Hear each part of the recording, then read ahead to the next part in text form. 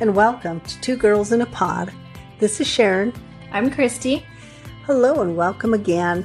We kind of told you that last week we kind of got off of our normal routine, but we just wanted to do something that was a little more fun and just a little more lighthearted. So we hope you did enjoy it. But this week we're going to actually switch into parenting. So it's going to be maybe 2 or 3 in this series on parenting. Parenting is something that I've taught for a lot of years. I've taught things like strengthening families and, of course, love and logic, and then doing a lot of family systems work throughout my career.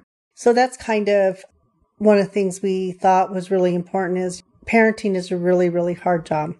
And I always tell the people who come to my office, it's the toughest job you'll ever do. It's 24/7. So we understand the magnitude of it. So we thought, you know what, let's do a little bit and let's see if we can give a little bit of ideas to help people if they're struggling or if they're even not struggling and they just want to be able to gain some new skills. Then that's kind of what we're here for. You've seen a little bit more of that with being in an office and seeing parent and children in that office setting. So for you, you get to see it from a different aspect of how the kids behave and stuff like that, wouldn't you say? Yeah, I see when people first start coming in and some of the struggles that parents have and just seeking advice from you guys. And it's always interesting to me because after people have been coming in for a while, it seems like you can see the progress and change over time. So that's really cool to be able to witness that because I know everybody needs help, especially in that department. Do you find that it's just in the child's behavior? Or do you find that you see the parent-child relationship get stronger? Or, how would you describe that? Well, I would say it comes from both ends. It seems like that it's always good when I see the therapists work with the kids, but I think it's really good too when they have that input from the therapist to the parent. It gives them some guidelines, I guess, or some ideas about things that they haven't tried before.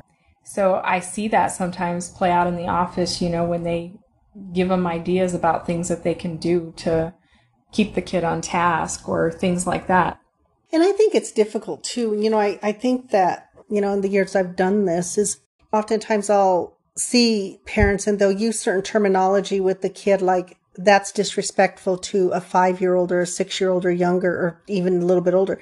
Those are they're abstract ideas. And so then instead of they can address a behavior, but when you start using words like that, I think things just get really confusing. So, one of the things I talk about is ages and stages of development of children. Their brain is not developed. It develops in stages. And I always tell parents when I start my parenting groups, and when I say this, I really mean it, that I really feel that everybody who's parenting is doing the best that they can with what they have. But, I don't care who it is. All of us in any situation, in any job, in anything, we can always learn more. It's that thing of trying to be better than we were the day before, whatever that is. And that's all it is when we work with parents and helping them to learn some different skills. I think that you hit on a really good point there because I do see that a lot. I think that parents forget it's not that they're meaning to talk over kids' heads, but I think as an adult, you forget how a child thinks. And sometimes they are using words with them that, like you said, that respect, an abstract idea that children can't understand on that level unless you break it down for them and help them to understand. So I think that does happen a lot. One of the things I do is we love to people watch. And we were in the grocery store one day and we were by the produce and the man tells the little boy, go get a couple of apples. Well, the little boy brings back 3 apples.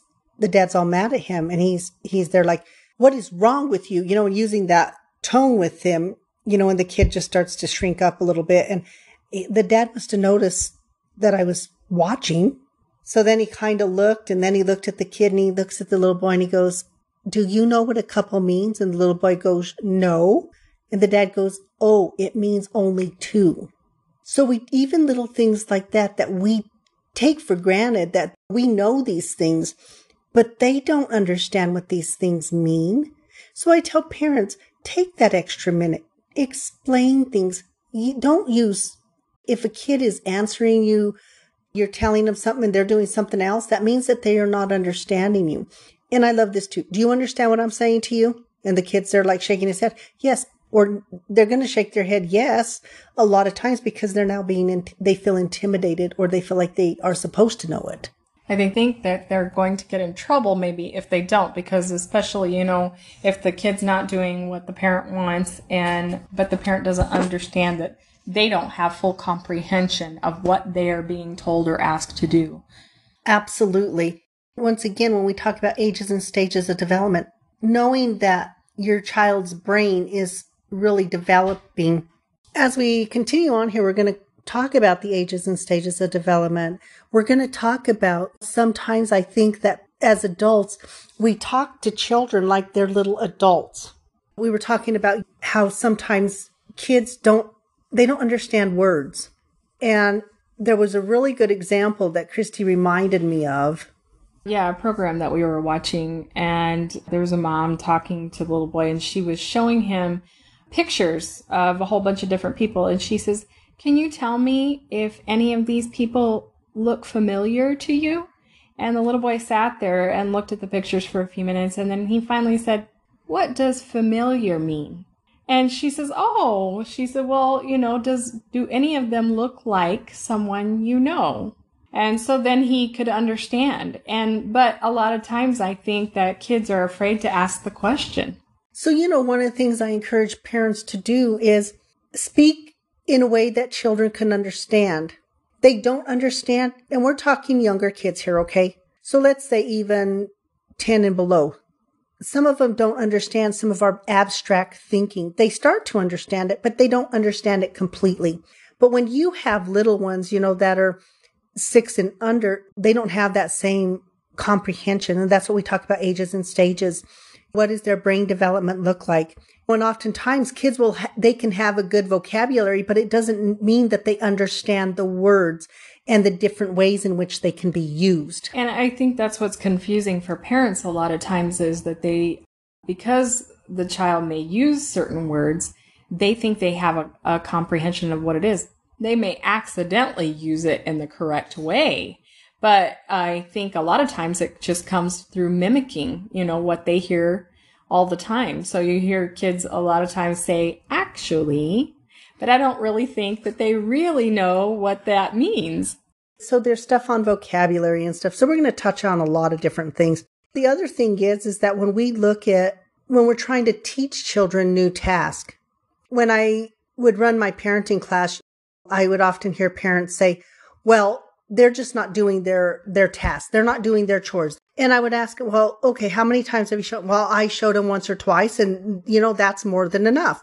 And I remind parents, when you start a new job, your boss doesn't go in there, or whoever's teaching you, they don't just go and say, "Okay, give you a real quick rundown," and then give you another quick rundown and expect you to understand it and comprehend it. No, in most jobs, you have a ramp up, you have training, you have all this. But oftentimes we are not allowing that luxury with children. So having anybody who's listening to this, pausing, thinking, how is it that I'm teaching these kids? Kids learn through example. I tell every adult, children are watching us all the time. They're watching us, they're learning from us. So I say as adults, we have a responsibility to role model those appropriate behaviors for them. Those things are important. But when we're talking about parenting, the primary thing we're talking about to begin with is that relationship that we are establishing with our children. What does it look like? Do I want my children to be afraid of me? Do I want my children to walk all over me? So am I going to be that authoritarian parent? Am I going to be that helicopter parent that we all we hear about? Or am I going to be that parent that it's not necessarily, it's the most effective, is that one that listens, that uses those moments as teaching moments? Those are the things that are important. Being approachable by the child, and for them to be able to ask the question or be able to go to the parent and talk to them and not feel like they're going to be in trouble.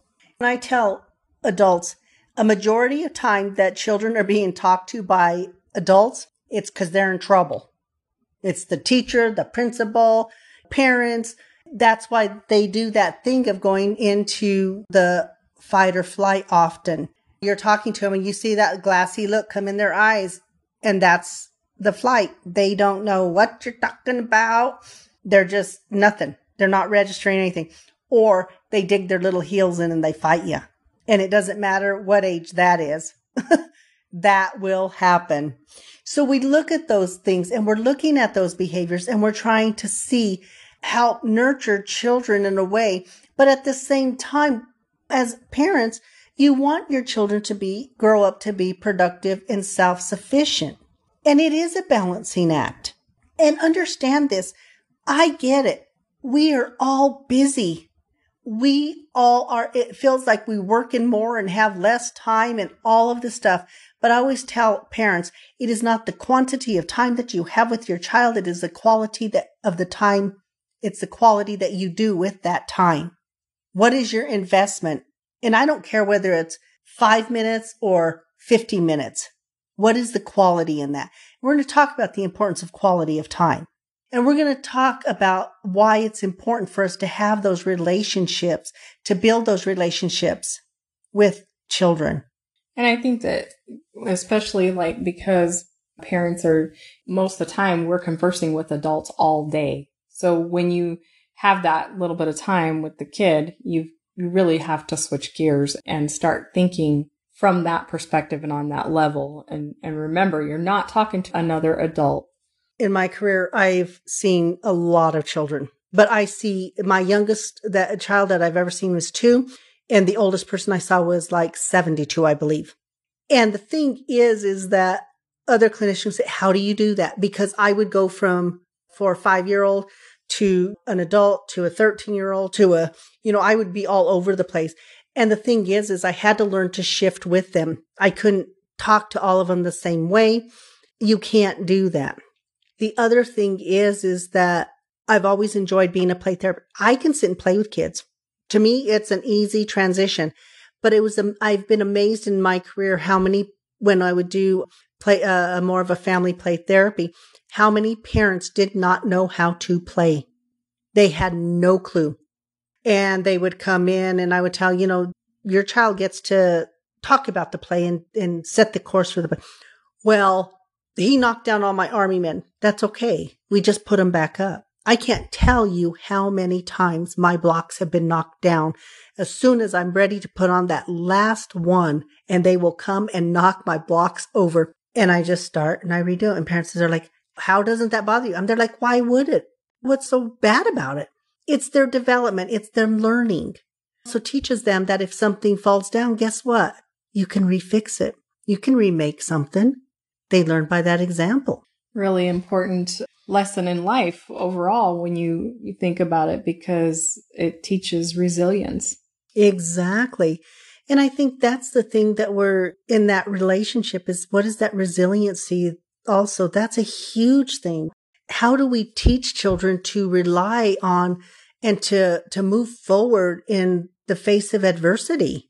Knocking down somebody's blocks is quite a bit of adversity for a small child. They get very frustrated. You teach them to look from a different perspective, because I had a child in my office and he was doing the little round thing that, it has the star and the circle and all that. And you put him in and he's sitting there playing and he has the star and he's trying to put it in the circle. And he, has the little hammer that you kind of tap in. He was starting to beat that star, trying to beat that star right into that circle. And he's looking at me and I'm just watching him because I'm in my head. I want to see how this is going to play out. He gets mad. He throws the little hammer down. He gets up. He goes to the wall and he's all upset and he's starting to cry a little. And I'm just looking. I said, let's see. So he looks over at me and I look at him and then I look down at the little thing and then he looks down at the little toy and he looks and he walks closer. And from when he stood up, he could see the designs.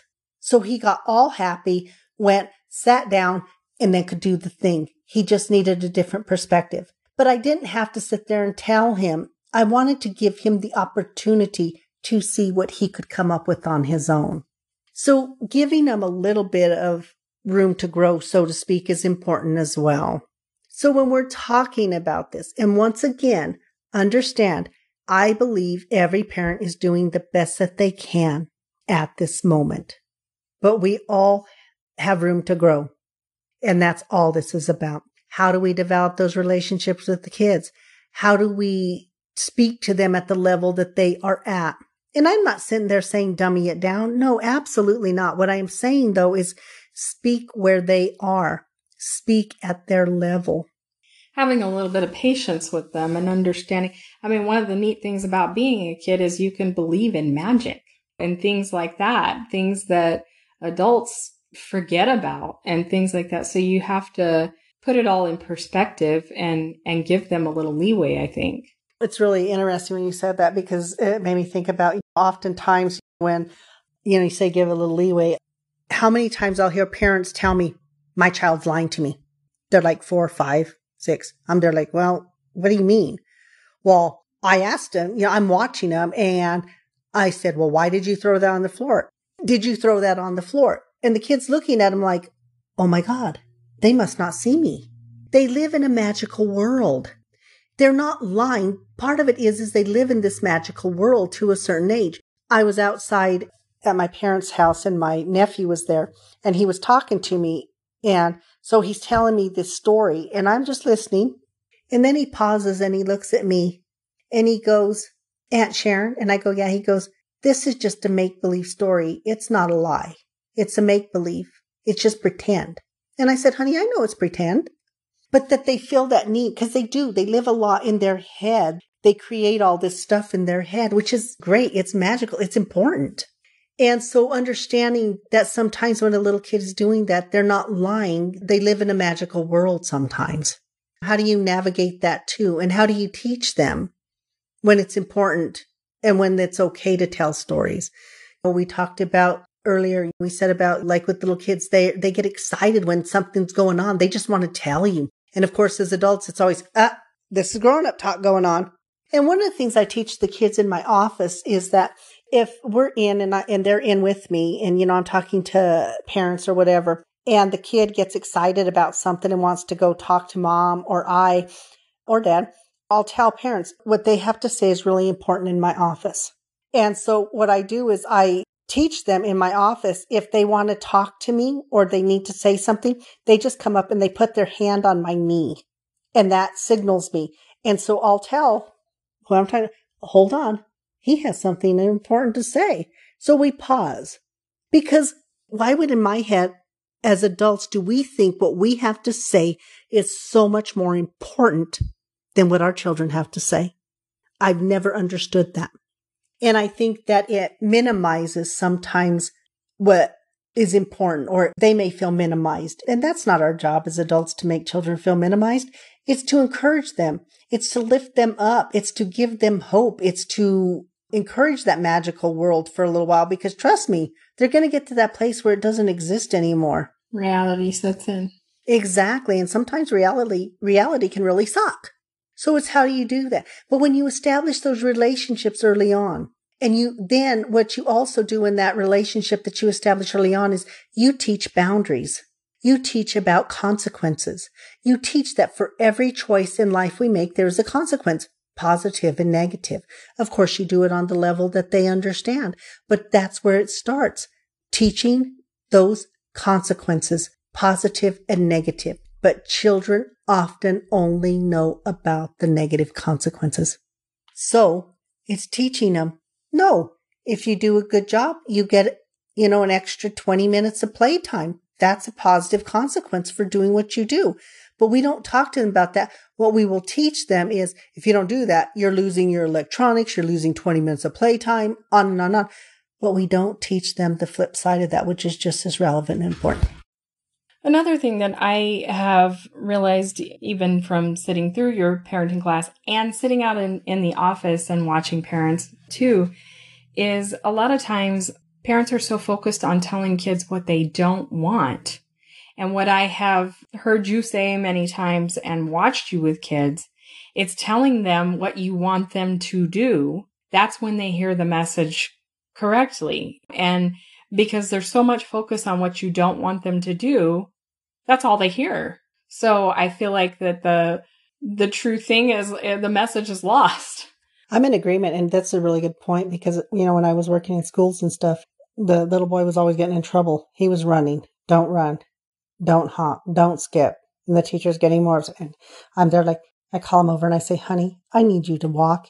He goes, okay. That's how simple it is. They really do get it. We need to talk with them about what are our expectations. As we talk about expectations with children, we as adults have to be clear on what it is that we want. We talked about communication. We talked about speaking with intention, being clear about what we're saying.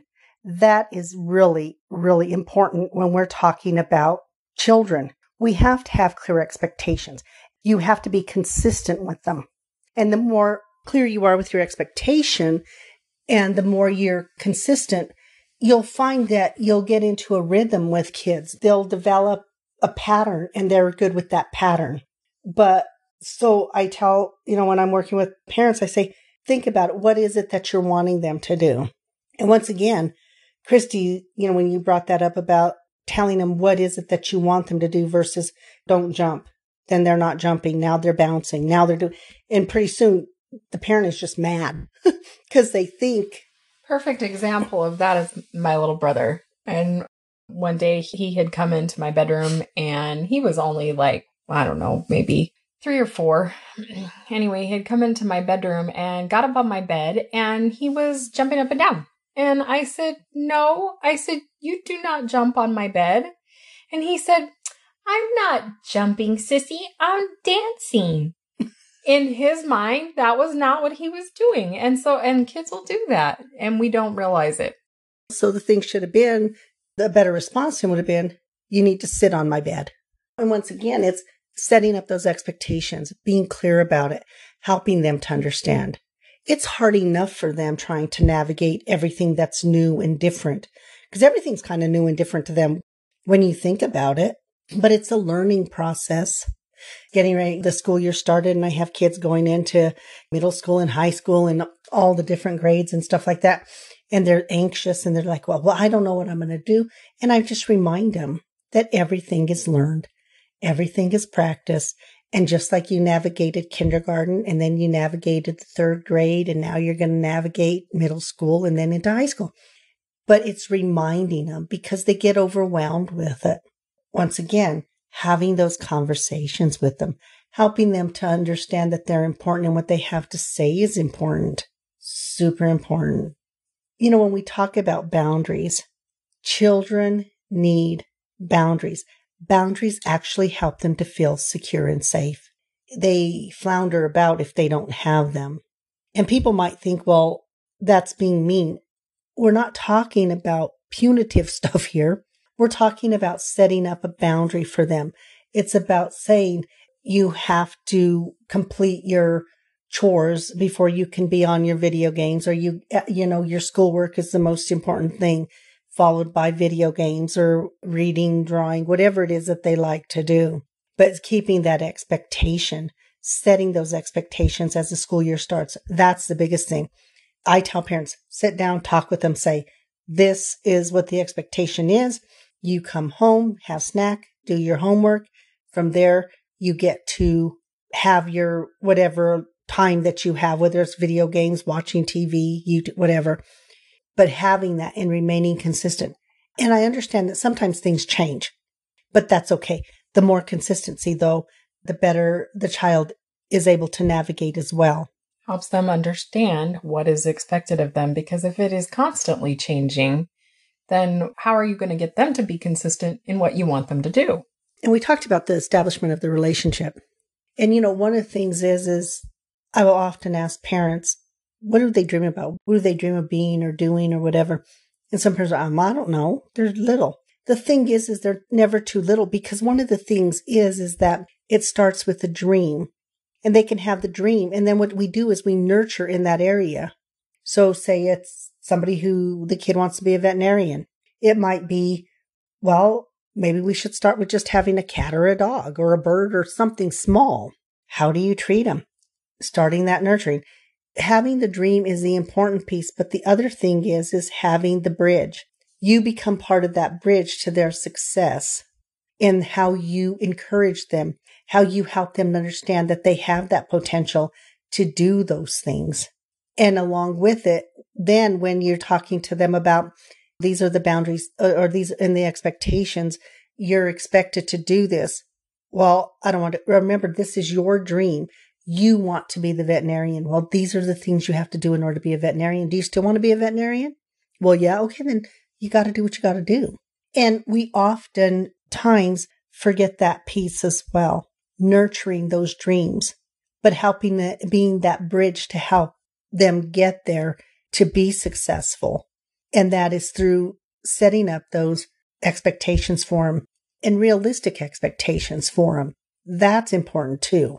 Having structure, I think, even on the small things, if you have certain expectations of them, things that they know that they are required to do, I think that helps them just to become better individuals throughout their life. They have an understanding of what they have to do to better themselves.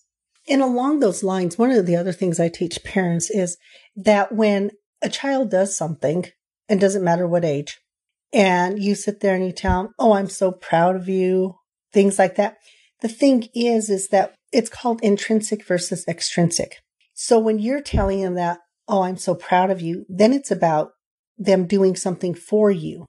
But when you use terminology like, you must really be proud of yourself. You must be proud that you could accomplish that. You must be. Then they start doing it for themselves. And then it has a different meaning to them. Those intrinsic things are what we want. You want them to be doing stuff for themselves. You want them to be bettering themselves for themselves, because the problem becomes that day that they get mad and they don't care if you're proud of them or not or whatever. But if it's internal to them, then they're more apt to do those things, to continue to strive to be successful. The other thing I work with parents and stuff on is noticing. Because oftentimes we don't, and I get it, the kid might go and put the laundry away or something, and maybe you're there like, you might, oh, thank you so much for doing that for me. Once again, that's about doing something for them, for you.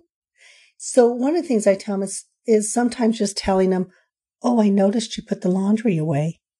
And now they're noticed.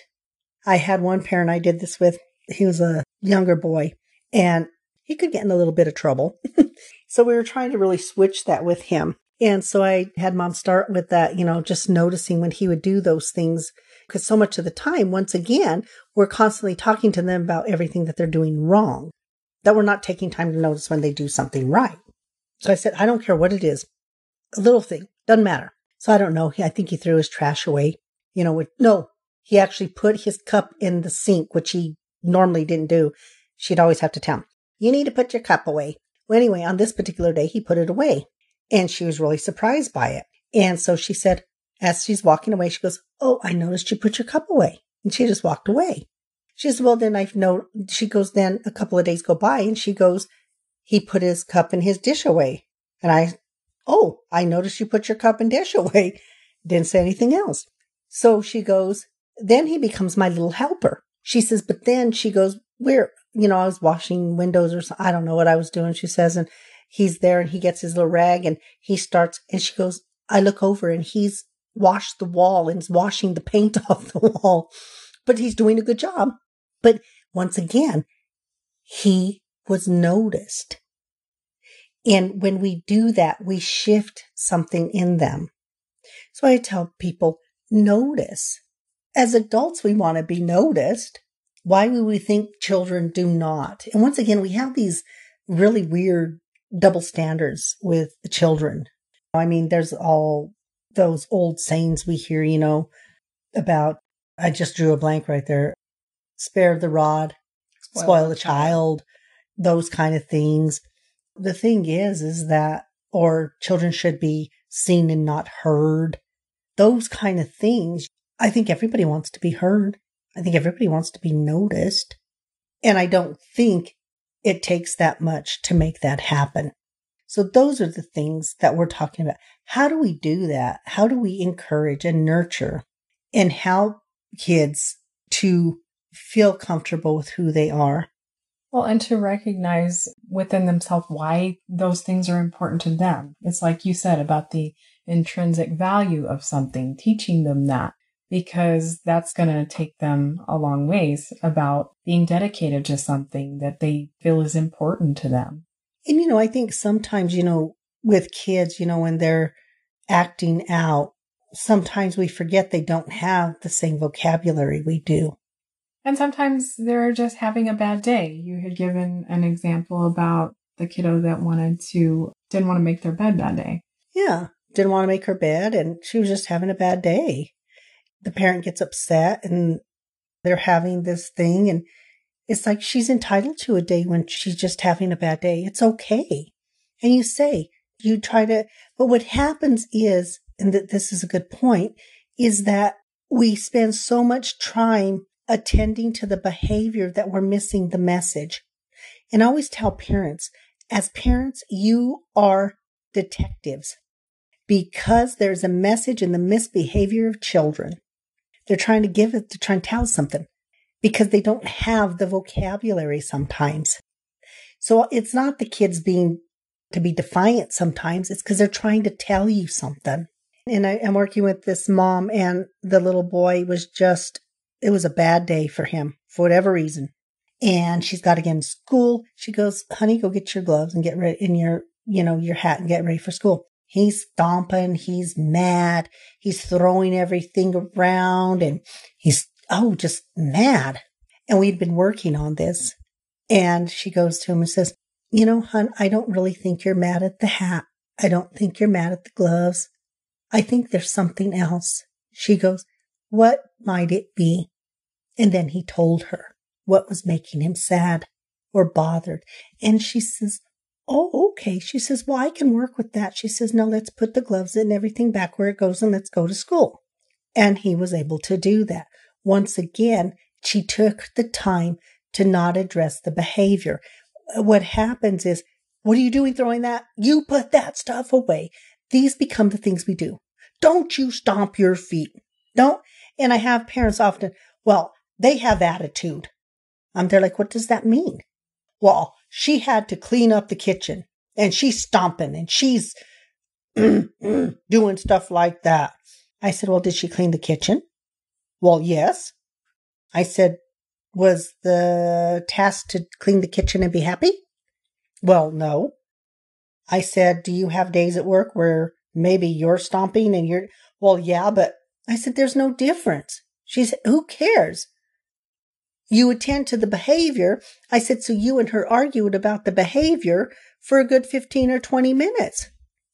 And guess what? She was still mad. It didn't help the situation. Instead of, you know what? It looks like you're upset and you don't want to do the dishes, but you still have to do the dishes. Empathy is another thing. Empathy goes a long ways. Well, I'm sorry this makes you upset. Or I'm sorry you don't like math, honey, but you still have to do it. Because then we're attending to the underlying message. Or I know you might feel like you're dumb in math, but you're really not. Those are the things. Paying attention to that misbehavior. Paying attention to the true message within the misbehavior, not the misbehavior itself. Because there's a message there. Listening with intent applies to children just as much as adults. It's in any relationship. Absolutely. And I think sometimes we don't do that. And once again, and it's not just with children. I mean, adults will do that with each other. Well, you spoke in a tone. And then you're talking about the tone and you never get to the real reason. And I think that is something that we see often with parent-child relationships. It's the parent is attending to the behavior and not trying to find out what's creating or what is really going on in that. And that mom did a beautiful job when she realized, no, it wasn't about the thing. Even though it upset her that he was throwing the gloves and she was going to be late taking him to school, she realized at that moment there was something else going on. And as soon as she said that, I know you're not mad at the gloves and that, Is it something else? And then he was able to tell her. She made it a comfortable, inviting thing to tell her. So those are things that are important, not attending to those behaviors, but really trying to more attend to listening with intention is huge, is particularly with kids, because they don't verbalize the same way. Sometimes they don't even know it's maybe bothering them or something, but they're acting out. And so I think if you take some time and, talk with them and ask some questions, and, you can work through those things, and you're not just tending to the symptom of the problem, basically. You're going to actually get to the root of what's wrong. Well, and I think that's true. And then we talk about kids that are teenagers. Oh, Lordy. I always tell parents, I'm sorry, it will end. But I remind them, they're learning about themselves. They become more reclusive from the family. Friends become more important, but not truly important in that way, because they already know they can rely on you as their parents. They already know that you love them and accept them. They're trying to be accepted by others. So that becomes their focus. How do I make that happen? How do I navigate all of this? And who am I when I'm done navigating? And those are things that are really important to them. So when we talk about the teenage years, that's a whole other can of worms, let me tell you. Because they get brooding. They're always in their room. I don't like when they're in their room. Well, then set an expectation. Tell parents you can do that. I don't care if you stay in your room, but you have to come out for dinner and you have to, there's these expectations. The rest of the time, by all means, stay in your room. But set that expectation. Help them to understand that you appreciate the fact that they're going through something and they're having their little development stuff. But at the same time, they're a part of a unit. They're a part of this unit. And so therefore, they have to actively participate to some degree. Helping them understand their contribution to that unit. Yes, that is something that's huge that I talk a lot with my clients, with my parents and my children when I see them. If it's the children I'm seeing, I'll ask them, what is your contribution to your home? What do you mean? Well, you get to live there. You got some really cool stuff. What is your contribution? It's your home. Act like it. Be a part of it. Do something. Whether it's a chore or whether it's helping out when somebody needs help. Sometimes it's just having family time. Those things are all relevant and important. And that's the thing. How do you help them to navigate that as well? Helping them to understand. And as a parent, you have to know, what do you want their contribution to the home to be? Because oftentimes I'll hear parents say, this is my house and my rules. And well, why would they want to contribute to something that they feel is not remotely theirs at all? They're not going to. Why would it be relevant to them? Exactly. So that's one of the other things. I tell people you have to be careful how you say things. Because it's, yes, honey, this is our home. And we have expectations in our home. I tell parents all the time, have family meetings, sit down, get their ideas. If your kid thinks you're being too hard, well, come on, bring it to the table. What do you think might be fair? Or even when parents a child's done something wrong and the parent might be upset, telling them, I am so upset right now with you that I need a minute. So I'm going to go and I'm going to think about what the consequences are going to be. And I will come back to you. That lets them know that the feeling they're having, it's not like because I'm upset or I was really afraid. It's okay to let your kids know those things. I was afraid for you and it upset me and I'm upset right now, or whatever that is. And sometimes it might be, I am really angry right now. And this is not the time to talk to you about your consequences. There's nothing that says you have to implement consequences immediately. But I will tell you this, and this is a big one. Consequences have a beginning and an ending. And this is something that I have parents struggle with. And what I mean by that is the kid gets in trouble. I say, well, what is your consequence? I've lost my phone. Okay, for how long? I don't know. Well, what did they tell you? They said when they feel like I've learned or when they'll make that decision, blah, blah, blah. There's all sorts of things that they'll say.